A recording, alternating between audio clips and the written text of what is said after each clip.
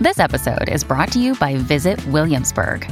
In Williamsburg, Virginia, there's never too much of a good thing. Whether you're a foodie, a golfer, a history buff, a shopaholic, an outdoor enthusiast, or a thrill seeker, you'll find what you came for here and more. So ask yourself, what is it you want? Discover Williamsburg and plan your trip at visitwilliamsburg.com. Another day is here, and you're ready for it. What to wear? Check. Breakfast, lunch, and dinner? Check. Planning for what's next and how to save for it? That's where Bank of America can help. For your financial to-dos, Bank of America has experts ready to help get you closer to your goals. Get started at one of our local financial centers or 24/7 in our mobile banking app. Find a location near you at bankofamerica.com/talktous. What would you like the power to do? Mobile banking requires downloading the app and is only available for select devices. Message and data rates may apply. Bank of America N.A., member FDIC.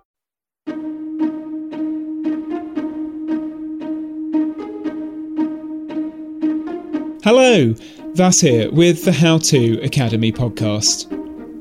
This week's guest is the internationally best-selling historian Yong Chang, who I met a few weeks back to talk about the lives of the Sung sisters, three siblings who played a profoundly important role in the making of modern China. It's a story of high ideals, deep corruption, and Machiavellian intrigue, and it's told in Yong's new book, Big Sister, Little Sister, Red Sister, which has just come out in paperback. I could not recommend it more highly. Here's the interview. Yong Chang, your new book, Big Sister, Little Sister, Red Sister, explores 20th century China through the lens of the lives of three women. Something it shares in common with your best-selling book, Wild Swans, which tells the story of your life and those of your mother and grandmother. Can you tell us about how you became a writer and historian? I was born and grew up in China, and I loved writing when I was a child. You know, when I was lying on the ground and staring at the clouds, I was making up stories in my mind about, an imagined world behind the clouds. And I was making up stories to tell friends on our way to school. Now, but I never even dreamed of being a writer, because in those years, nearly all writers were condemned in Mao's political purges.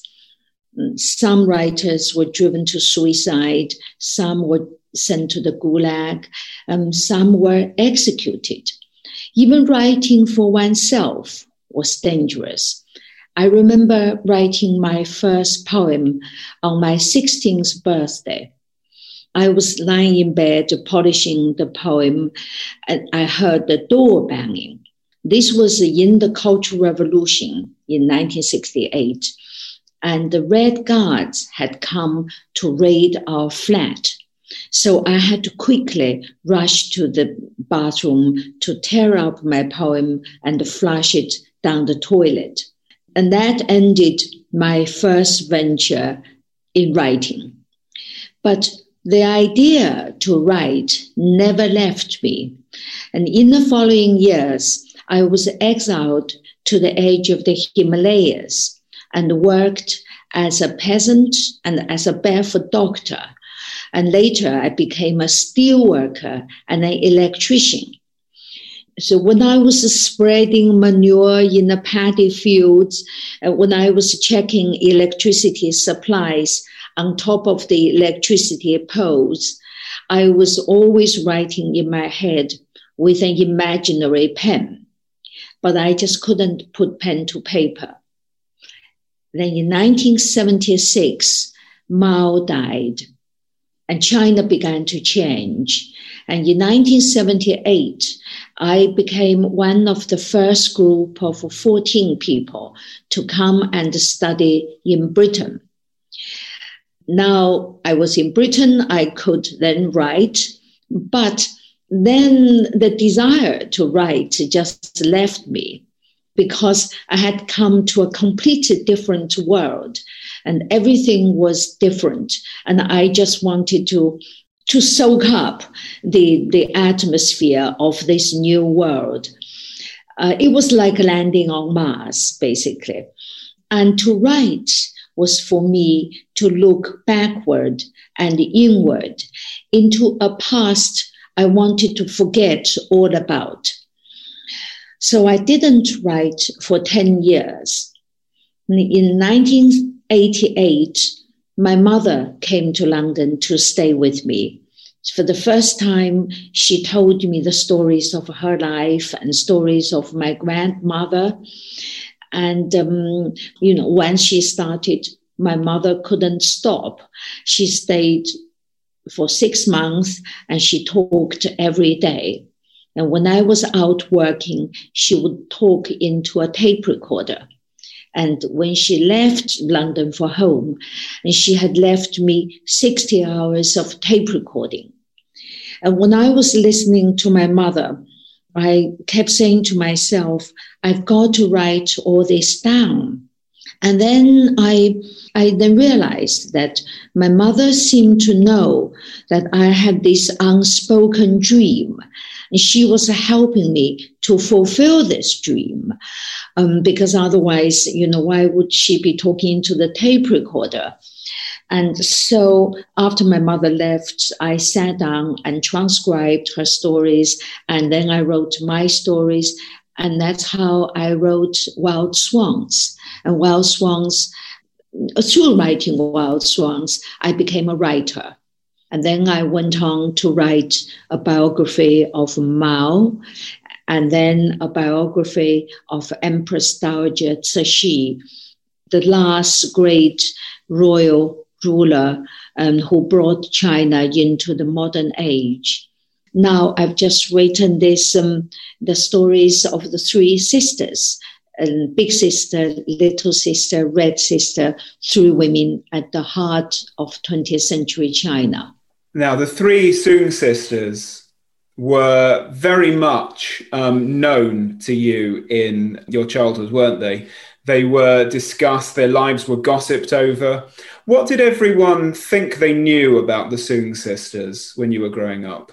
Well, when I was growing up in China, information was strictly controlled. So we knew what the regime let us know. And the three sisters, out of the three sisters, two were anti-communist, nationalists. Big sister Eileen and little sister Mei-Ling, Madame Chiang Kai-shek. And big sister Eileen was one of the richest women in China. And her husband was Chiang Kai-shek's finance minister and prime minister. And they both fled China with their husbands, fled communist China with their husbands. So we heard all the nasty things about them. And we heard that little sister Mei-Ling used to bath in milk. And this was why her skin was so fine. And I remember one day a teacher said tentatively, do you really think bathing in milk is pleasant? Because the idea was that, she lived in such outrageous luxury and she would bath in precious milk. And milk was regarded as something very nutritious and it would be fantastic if a child could have it. But of course, at our time, only the privileged could have milk. So we were told to believe that she was outrageous, wasteful, indulgent, and so on. So this teacher then was saying that this wasn't true. But of course, he soon joined the ranks of the condemned so-called rightists. And today, the sisters are remembered in China almost as characters from a fairy tale. And before you wrote the book, that was how you thought about them too. Why is that?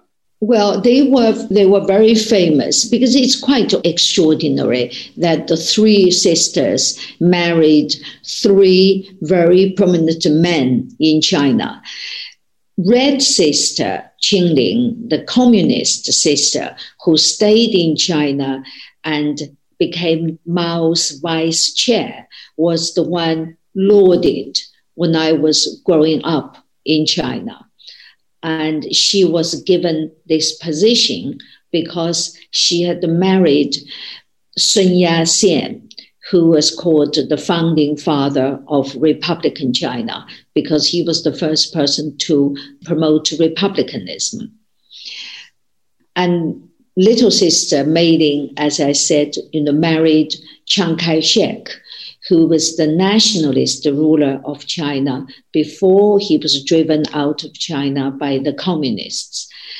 And little sister Mei Ling was a first lady of China for 22 years. And that's also quite extraordinary, to have two sisters marrying these two most important men in 20th century China. And big sister Eileen was one of the richest women in China and married Chiang Kai-shek's finance minister and foreign minister. So I think the extraordinary marriage was the most important thing why they were so famous. And also the fact, of course, the three sisters were separated by two antagonistic political camps. And the two sides, the nationalists and the communists, fought a really bloody civil war. And the two sisters were basically enemies. And yet they maintained a kind of good, amicable, and really sort of warm, in a way, relationship, although the relationship was inevitably complicated. So I think those are the two most important reasons why they were fairy tale figures and why people just don't get tired talking about them. Tell us a bit about the world that the sisters were born into. These were the final years of the Manchu dynasty, and their father, Charlie, was committed to the Republican cause. Yes, they came from a quite extraordinary family. Their father went to America as a kind of laborer, but he escaped and ended up in the American South. And he was the first Chinese to have been converted by the Southern Methodists. And he stayed for 7 years in America, and that changed his life. And he adored America. And when he came back to China, he first was a preacher, and then he went into business and made a lot of money. And he then used the money to give his children, his 6 children, 3 daughters as well as the 3 sons, an American education. So the 3 sisters were sent to America at the beginning of 20th century, which is quite extraordinary. In fact, when big sister went to America at the age of 14, she was the first young woman to go to America to be educated. Her 2 other sisters followed her. Little sister Mei Ling went to America as young as 9, and she spent 10 years in America and basically became more American than Chinese. So that was their background. And then when they came back to China, they lived in that privileged world of Shanghai, a Shanghai elite. So quite divorced from the ordinary Chinese. And so that, and then they, because of their position, because of their husbands they married, they were right at the center of power. So Qing Ling marries the father of China, Sun Yat-sen, and that's how she becomes involved in the Republican Revolution. And Sun is often venerated as a bit of a saint. He's called the father of China. But your portrait of him is as a womanizing gangster with a Shakespearean appetite for power and violence. So can you tell us a bit about how the Song family became involved with Sun and about Qing Ling's marriage to him? Sun Yat-sen has been and is still venerated in Taiwan. when people were swearing to take office, and they do so to the portrait of Sun Yat-sen. And in mainland China, which had just celebrated the founding of the Communist China on October the 1st, they erected a huge portrait of Sun Yat-sen in the middle of Tiananmen. And in the minds of many Chinese across the world, Sun was a saint. But through my research, I realized he was far from that. For his own power, he brought in the Russians, because only the Russians were willing to build him a modern army, efficient army machine, and to teach him all the Leninist tricks of taking power. And for his own power, he brought in the Russians, which ultimately led to the communists and Mao coming to power in 1949. And in my books, I realized that he was not at all ideologically committed, and he wanted to use the Russians for his own goals.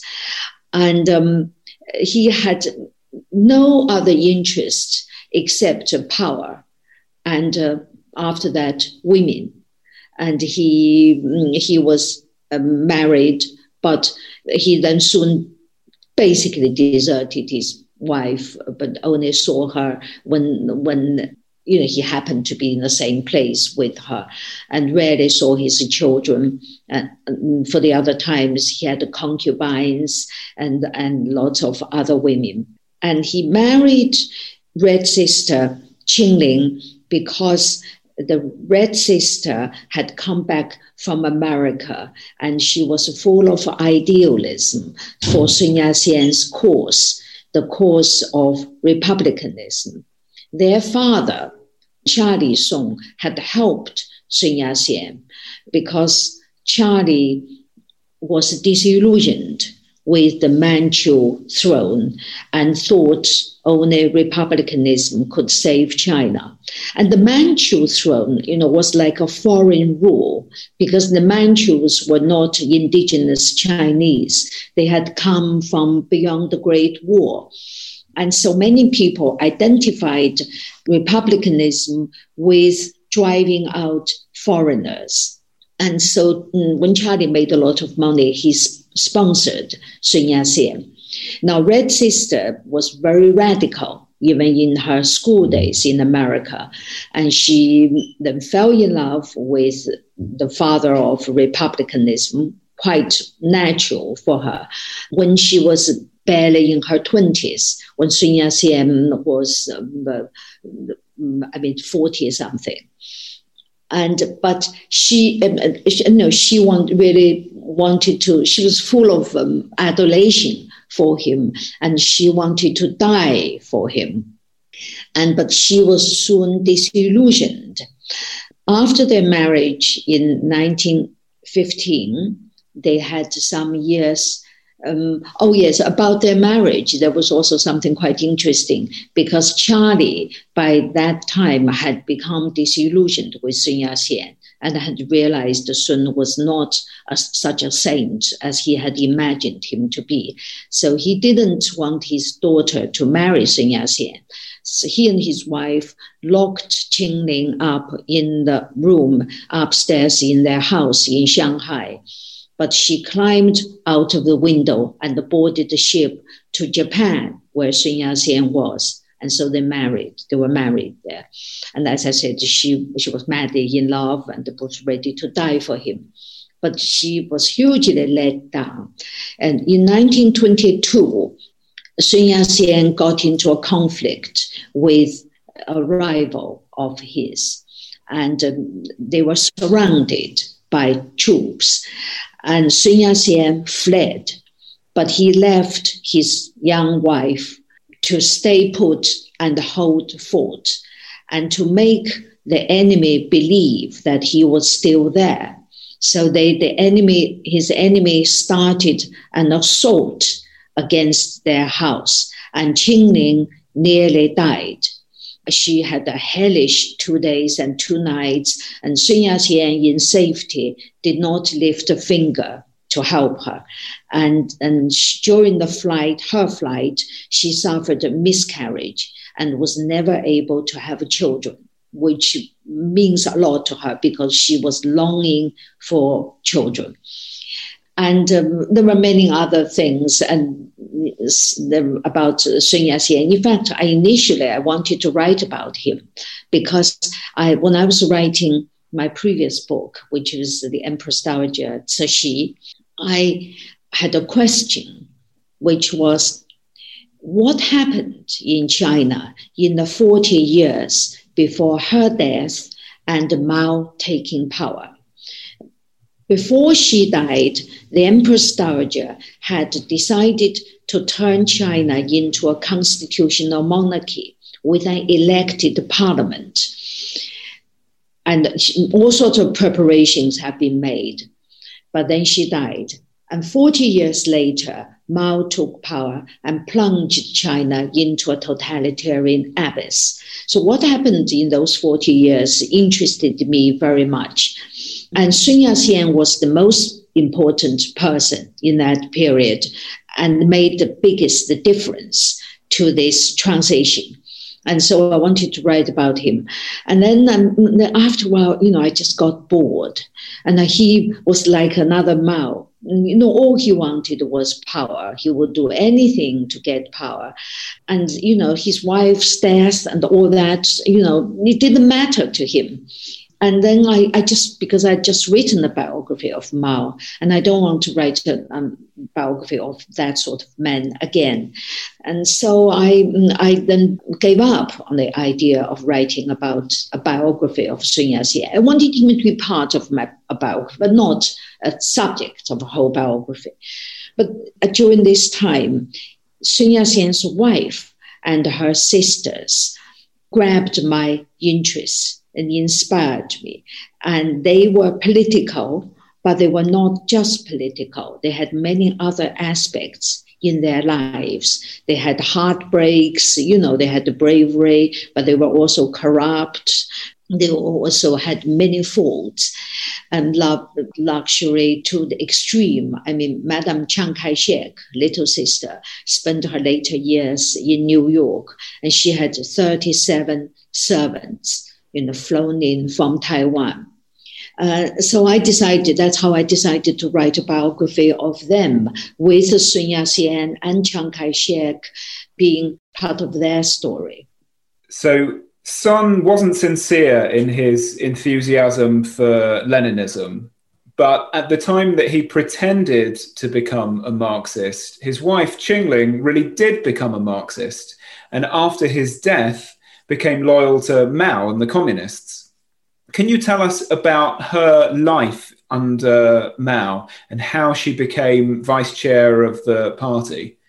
Because of her position as Madame Sun Yat-sen, the father of modern China, as some say, and she had a unique position.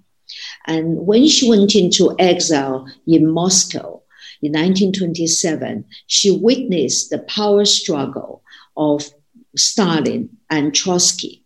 And then later, she witnessed the other Stalin's purges, and back in China, Mao's purges.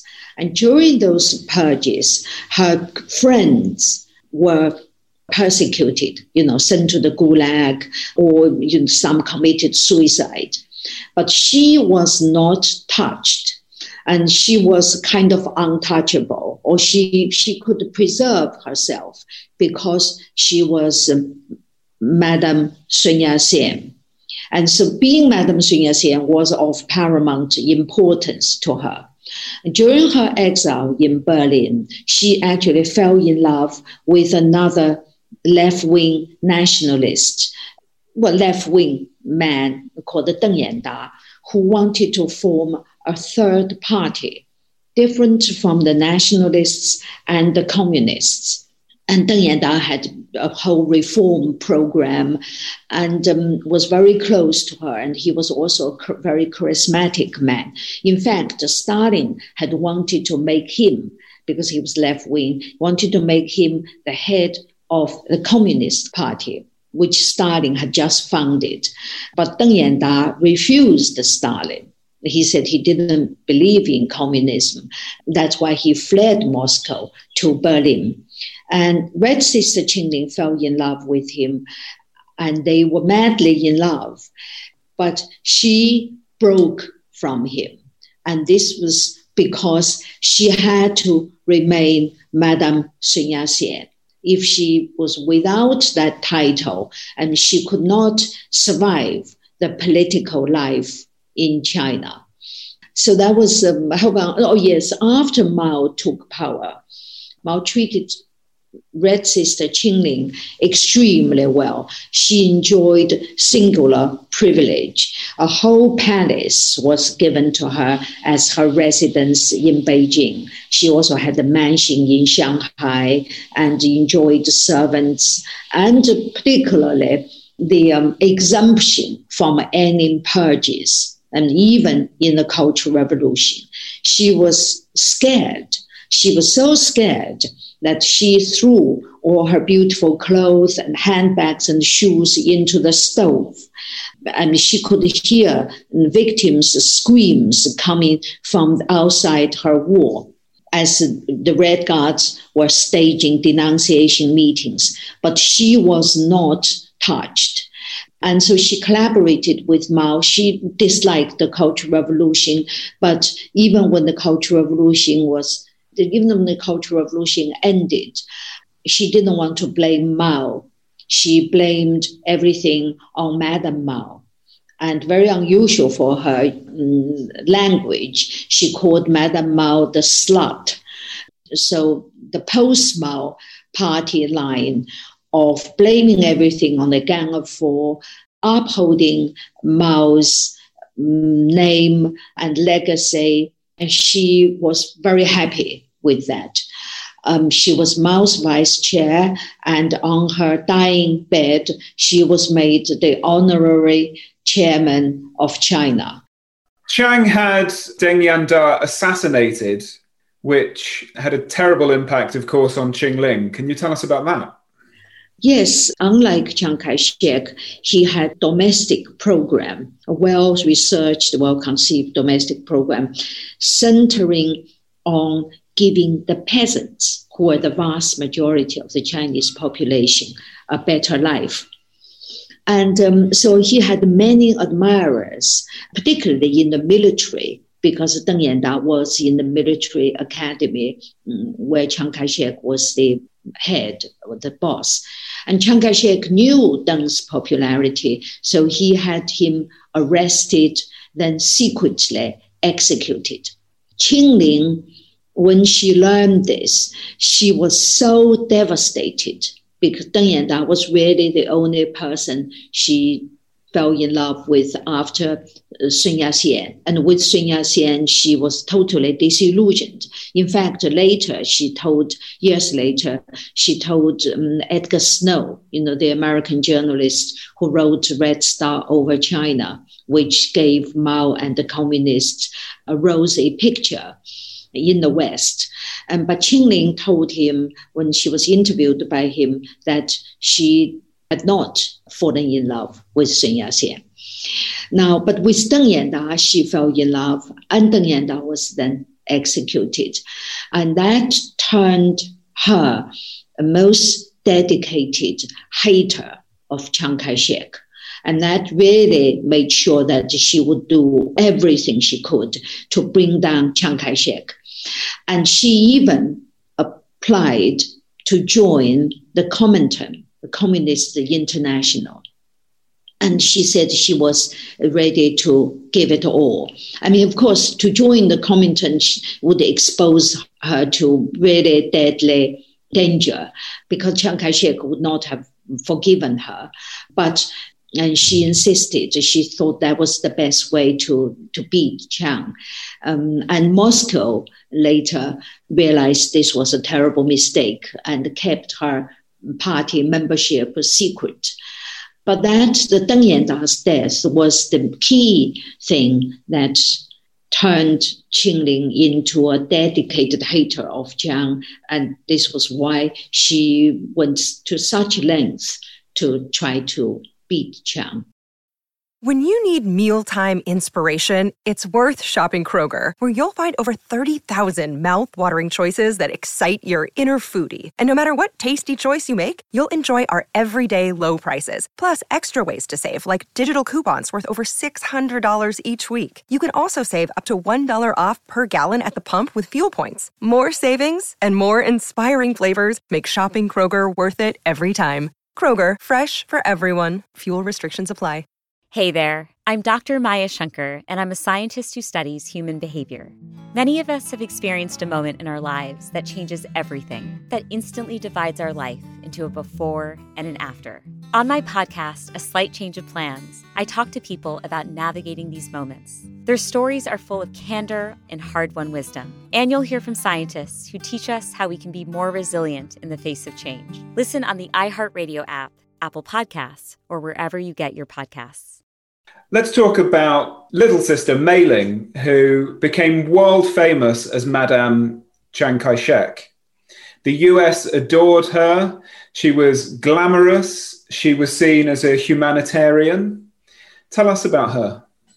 She was a much softer person compared to her red sister. While her red sister embraced Leninism, and she was totally put off by what the communists were doing in the 1920s under the direction of Moscow. And this was why she went with, and she sort of joined her life with Chiang Kai-shek's and the anti-communist Chiang Kai-shek's. Their union was a union of the like minds. And she was basically a softer influence on Chiang Kai-shek. And this was very important to the nature of Chiang Kai-shek's rule. Chiang Kai-shek basically was the first dictator of modern China, because after the royalty were overthrown by the Republicans, China enjoyed about 16 years of democracy. The presidents of China between 1912, the founding of the Republican China, and 1928, when Chiang Kai-shek seized the power, China in this period was democratic and the presidents were elected. But that was ended by Sun Yat-sen's wars supported by Russia, and then by Chiang Kai-shek, who beat the Beijing government and seized the power, and he became a dictator. And he learned all these Leninist methods of rule. But little sister Mei Ling helped him becoming more towards the West. And he came to admire America and wanted to make friends with America. And later on in Taiwan, although he brought all these Leninist methods and so on to Taiwan as he practiced in mainland China, but he rejected communism, which meant that his rule was not nearly as awful as Mao's rule. And so little sister Mei Ling played a very important role in that. And whenever she could, she helped save people rather than persecute people. So she was very different from Mao's wife, Jiang Qing. And also she became quite religious. She also suffered a miscarriage like her red sister and was never able to have children after that in 1927. And this was also because of the man she had married. And Chiang Kai-shek had started his political career through being an assassin. He assassinated a major rival of Sun Yat-sen's and secured Sun Yat-sen's power. And that caught Sun Yat-sen's eye. So he was able to become a successor to Sun Yat-sen. But because of his career of being an assassin, Chiang Kai-shek himself was pursued by assassins from left and right and the center, north and the south, everywhere. And some assassins got into their bedroom. And as a result of the fright, and little sister Mei Ling suffered a miscarriage and was never able to have children. She then went into a depression for the first 7 years of her marriage to Chiang Kai-shek in 1927. And this was, of course, quite extraordinary. And Chiang Kai-shek wanted to pull her out of depression. So in 1932, he gave her a present, a birthday present, a necklace. But it was no ordinary necklace. It encircled the whole mountain outside Nanjing. And I have a picture of this necklace taken from a helicopter. And basically, Chiang Kai-shek imported these French plane trees and built the chain of the necklace with these French pine trees. And the pendant of the necklace is a gorgeous villa with green-blue tiles on the roof, which sparkle in the sun, looking like a real necklace. I mean, that's what Chiang Kai-shek, loved her. Their marriage remained a strong one. Basically, they had many ups and downs. Many times, little sister wanted to leave her husband. And when Chiang Kai-shek actually was being driven out of China in 1949, in the last year, Mei Ling was not with her husband because she wanted to leave him. She didn't want to go to Taiwan. But then she was torn, and she felt that, to leave her husband at this crisis moment was bad form, and it would be a present to the communists. So eventually she prayed and prayed. She was very religious. She and big sister were both very religious. And she prayed and prayed. And one day she felt, this was in New York, she felt that God had spoken to her and asking her to go to Taiwan. And she went to Taiwan. And that move, of course, enormously raised the morale of Taiwan. And of course, made Chiang Kai-shek love her more. I mean, she was devoted to luxury. She was hooked on luxury, a presidential style luxury.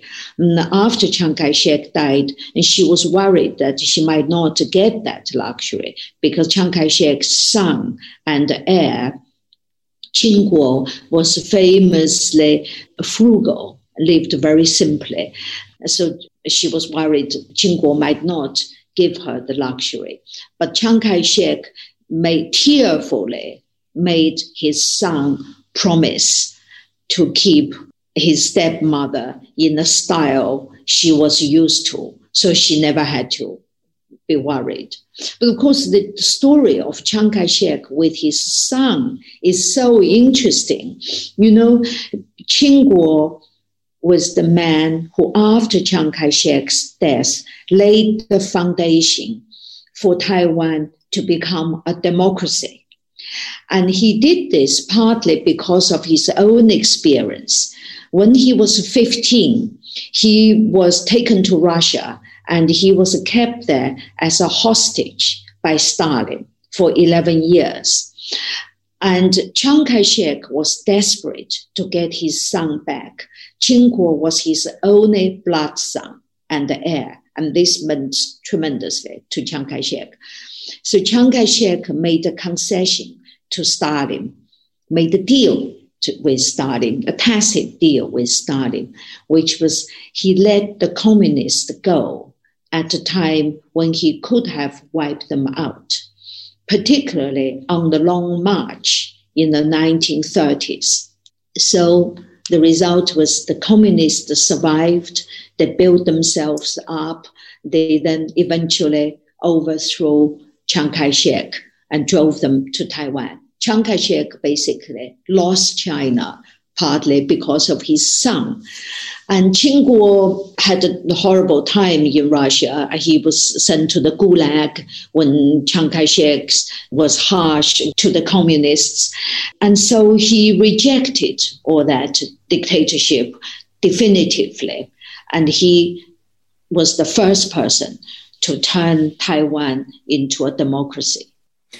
Chiang Kai-shek and Mei Ling built their own alternative ideology to communism called the New Life Movement. Can you tell us about the New Life Movement? Well, it was really not a very smart domestic policy. And the thing is, Chiang Kai-shek first conceived the idea of having a new life movement because he went to the communist occupied areas and saw how communist ideology had destroyed traditional Chinese values like, sort of loyalty and devotion to your parents. During the communist occupation in parts of China in the 1930s, employees were incited to kill employers in the class struggle. Basically, Chiang Kai-shek hated class struggle. He wanted to resurrect Chinese values against the ideology of class struggle. So he wanted to launch a new life movement in mid-1930s. Now, this was the time when Mei Ling was just getting out of her depression. And it became something she hung on to give her something worthwhile to do. But for her, the New Life movement was more about manners. I mean, like many foreigners who went to old China, they couldn't get used to the Chinese, some people would go naked, top naked, and the place was dirty. People spat and people urinated in street corners. People talk loudly. They talk when they were eating food. They were shouting. They left food all over. All that sort of manners. And Mei Ling was in America for 10 years, and she just couldn't get used to this real China. And she said it disconcerted her more than taking a small plane, and flying in fog. Not knowing where to fly. This disconcerted her more. So she was determined to make the Chinese behave in better manner to the Western eye.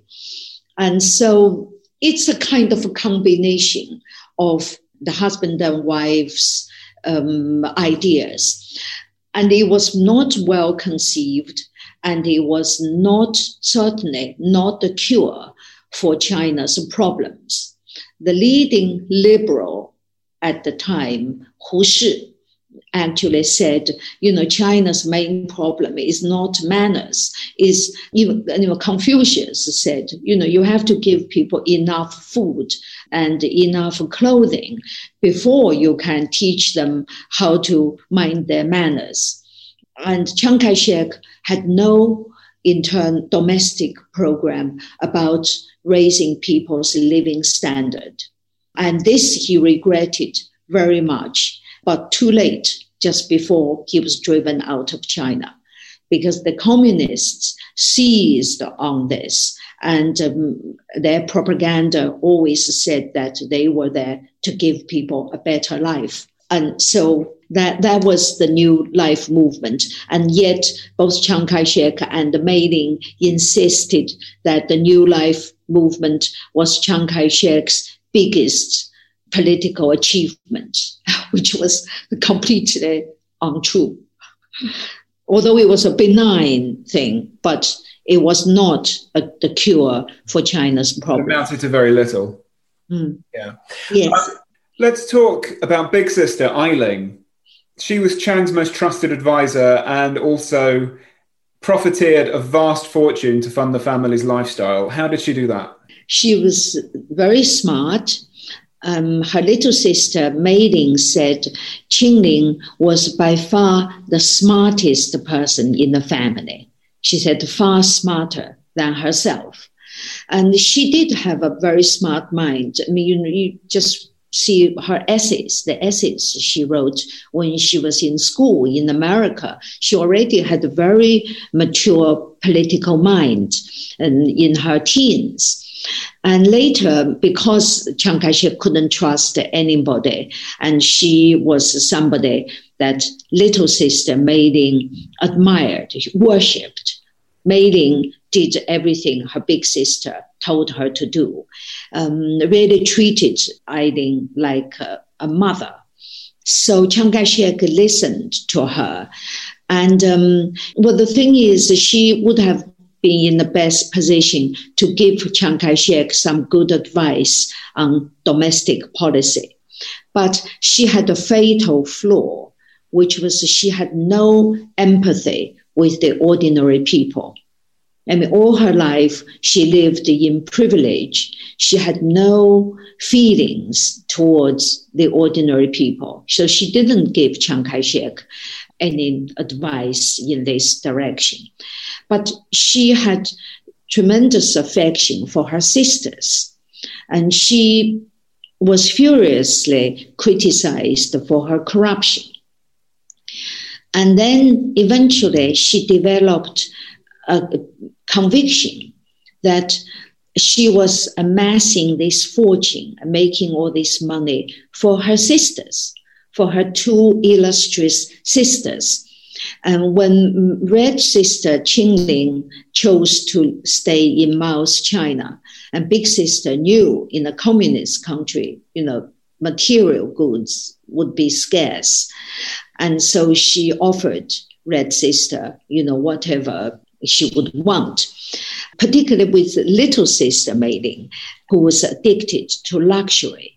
I mean, she loved such luxury that even a government in Taiwan would not be able to support her lifestyle. Imagine dozens of people going from Taiwan to New York. How do they live? How do they eat? How do they have their holidays to join their families? And particularly, how do they cope with the astronomical medical bills in America? And so Big Sister Ai Ling footed some of the bills. In fact, it's quite interesting. Once I gave a talk at Oxford about the Sisters book when the hardback came out. And an elderly couple approached me during book signing and asked me which sister was my favorite. I said, I don't really have one. They all have their, so on. And the elderly lady said to me, very gentle lady said to me, she found Big Sister Ai Ling most simpatico because of her attitude to her family. Anyway, so that's, people's... It came at the expense of all the people that she stole from, I suppose. Well, the thing is her rationality was that, it was a very corrupt regime, as all dictatorships are, inevitably.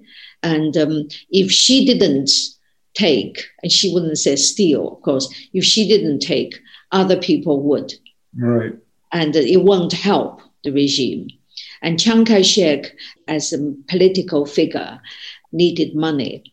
And her personal money would help Chiang Kai-shek's political career. And because during that time, during the war, for example, little sister Mei Ling was constantly, she was very brave to start with. She was very brave, but she could face death, but she couldn't endure hardship. So every now and then she would leave China to go to Hong Kong or New York to indulge herself. And Big Sister Ai Ling footed her bills. I mean, when she went on this triumphant visit to America, which established her name in America in 1943, when she addressed the Congress and got a standing ovation of 4 minutes, and got American to give more aid to China, she also went to America many months ahead her visit and checked into this very top New York hospital and occupied the whole floor.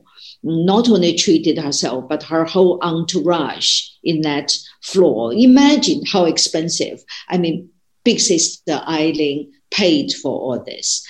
I mean, but in a way, Mei Ling also did good things for wartime China. She got America to give more money. And that's how Big Sister Eileen would see things.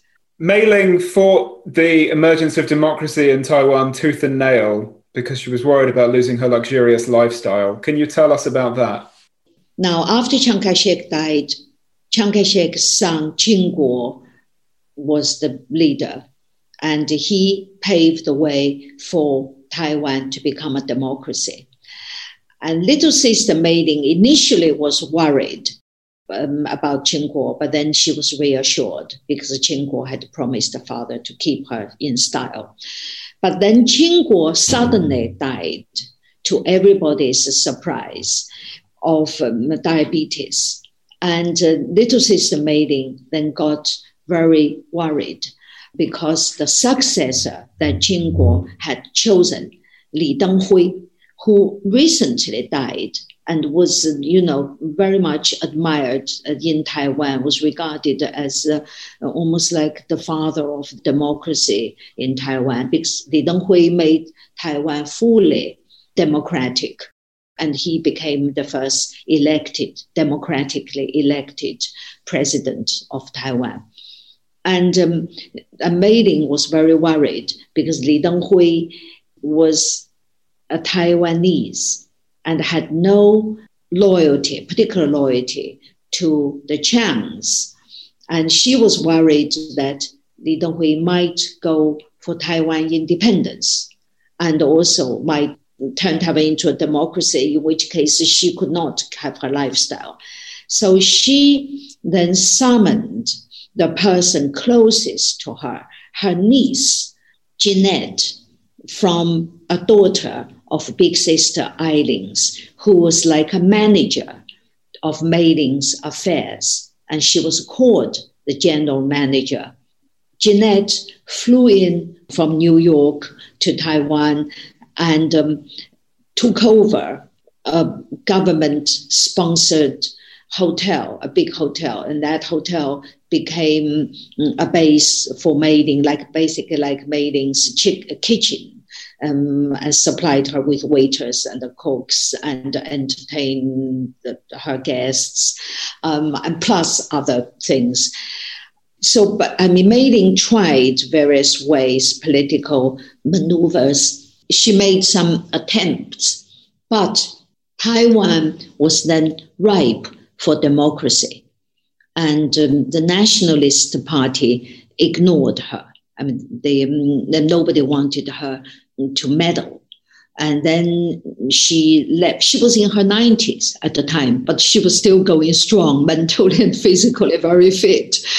But she acknowledged defeat, and she left Taiwan and left Taiwan's politics.